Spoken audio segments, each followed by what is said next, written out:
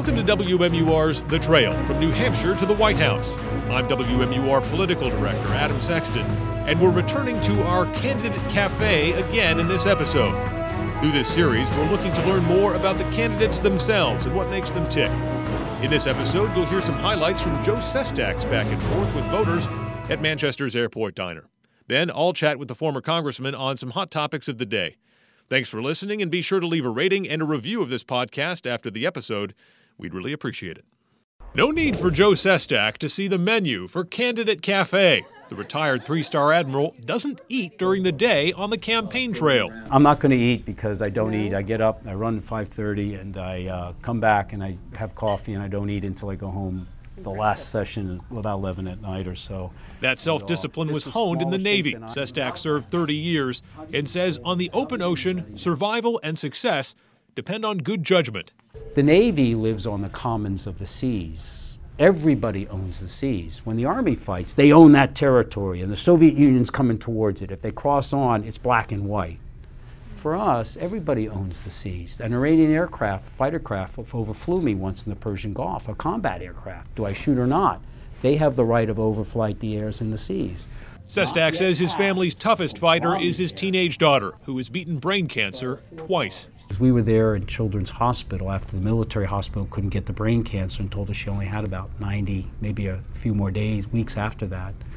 We were able to take her to Mass General Children's Hospital and save her. There's three things that work. One is the prayers, the wonderful medical care we got, and then this bracelet right here she gave me the night before her first brain operation. It's fallen apart a couple times, so only about 3/4 of the pieces are the original one with her name on it, 4 years old.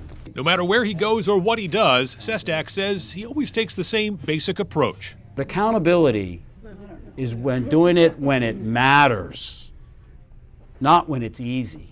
Adam Sexton, WMUR News 9.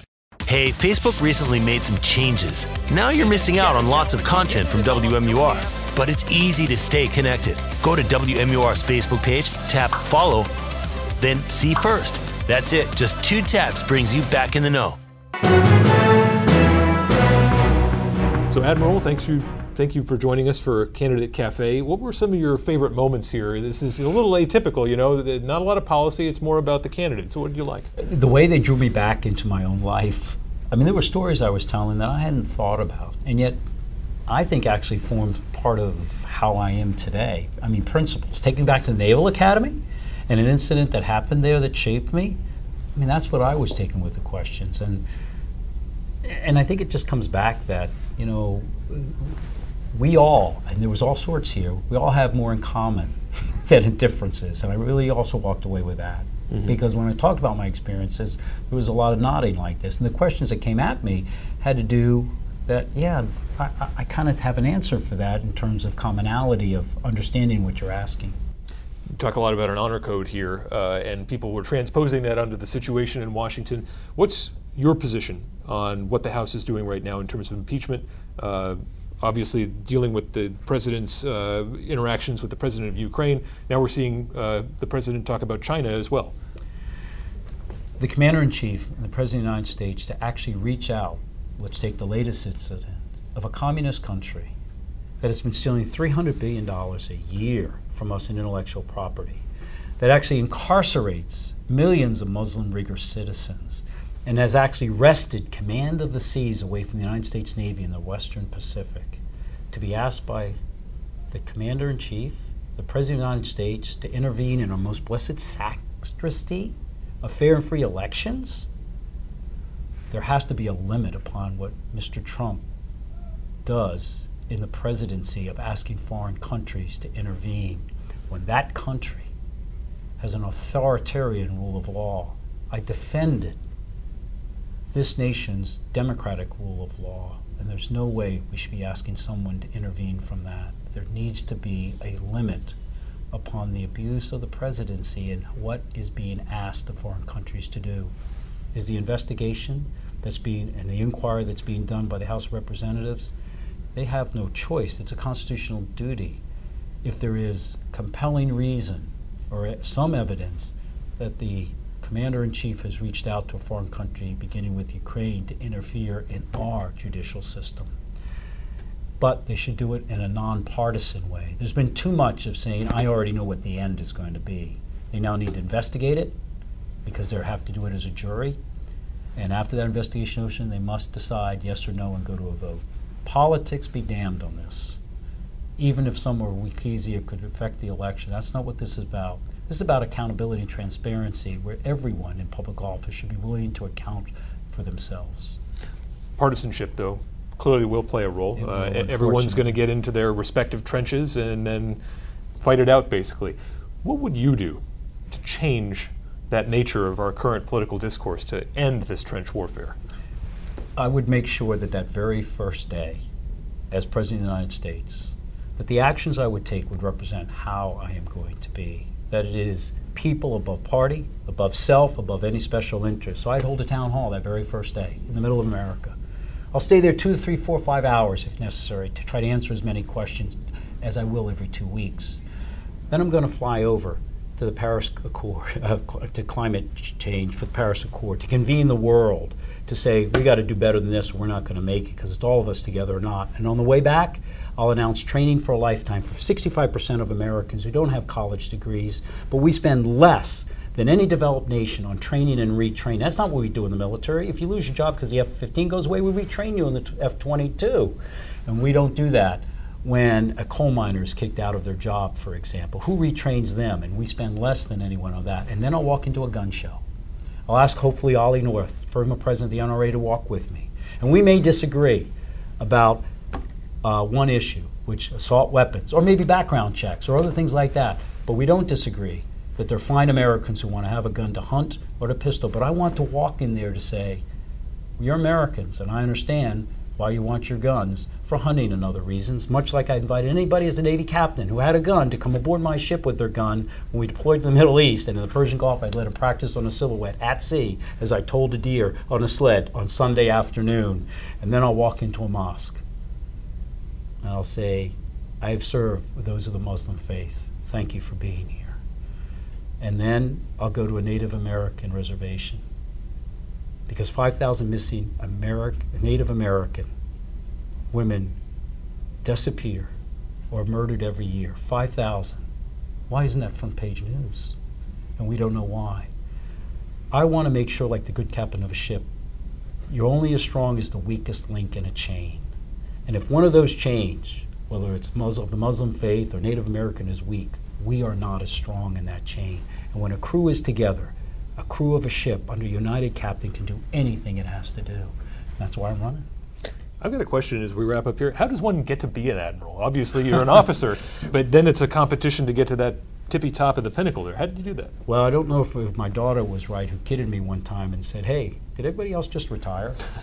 But, well, we were kidding about it back and forth. Look, I didn't expect it to make it happen. In fact, someone who was an admiral told me after I was selected, Joe, we just didn't expect it, because yeah.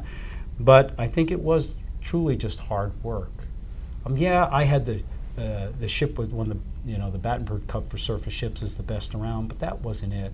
I honestly do believe that we had and outperformed ships because I trusted my crew. Example, an FFG, very small ship, guided missile, is not meant to shoot down an Exocet missile.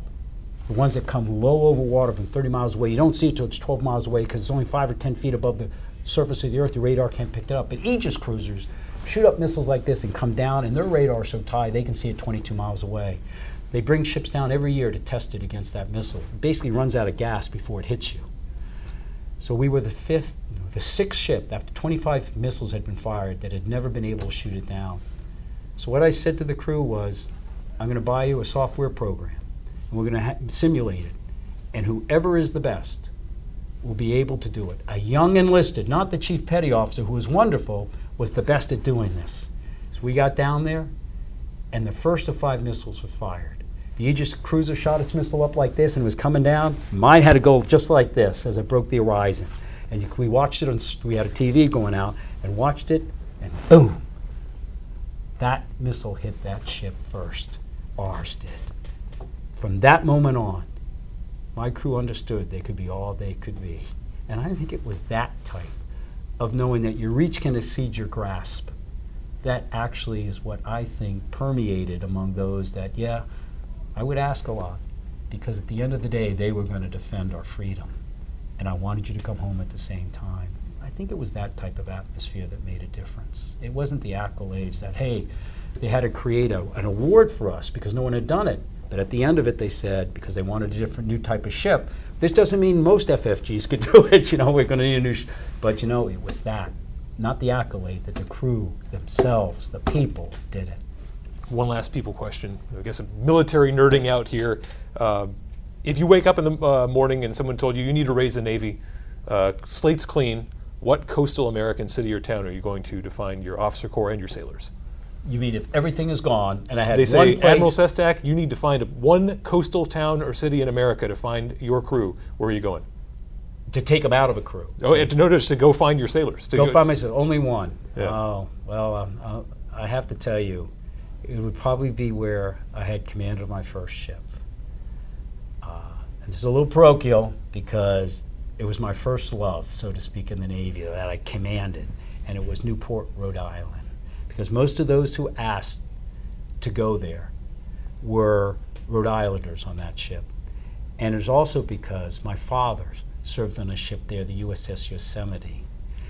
And back then, there was sometimes 400 or 500 ships, if you look at times, to 300, 200, and there was only 5 when I got there. But again, it was the history of my father there, but it was my crew which shot down that missile that I mentioned a little earlier that I had. Does that mean all Americans aren't great? My gosh, come aboard an aircraft carrier. Their average age of the 5,000 sailors is 19 and a half. They're all fantastic. We don't care if you're Muslim or from Milwaukee. We don't care where you're from. We mold them together. But that moment on that ship was the best in my naval career. I love the crew. All right, Admiral Sestak, thanks for your time. Thanks for having me. Appreciate it. Thanks for joining us for WMUR's The Trail, from New Hampshire to the White House. If you have a moment and can write a review or subscribe to this podcast, we'd certainly appreciate it. You can also find us on WMUR.com and our free WMUR app 24/7. See you for the next episode of this podcast next week.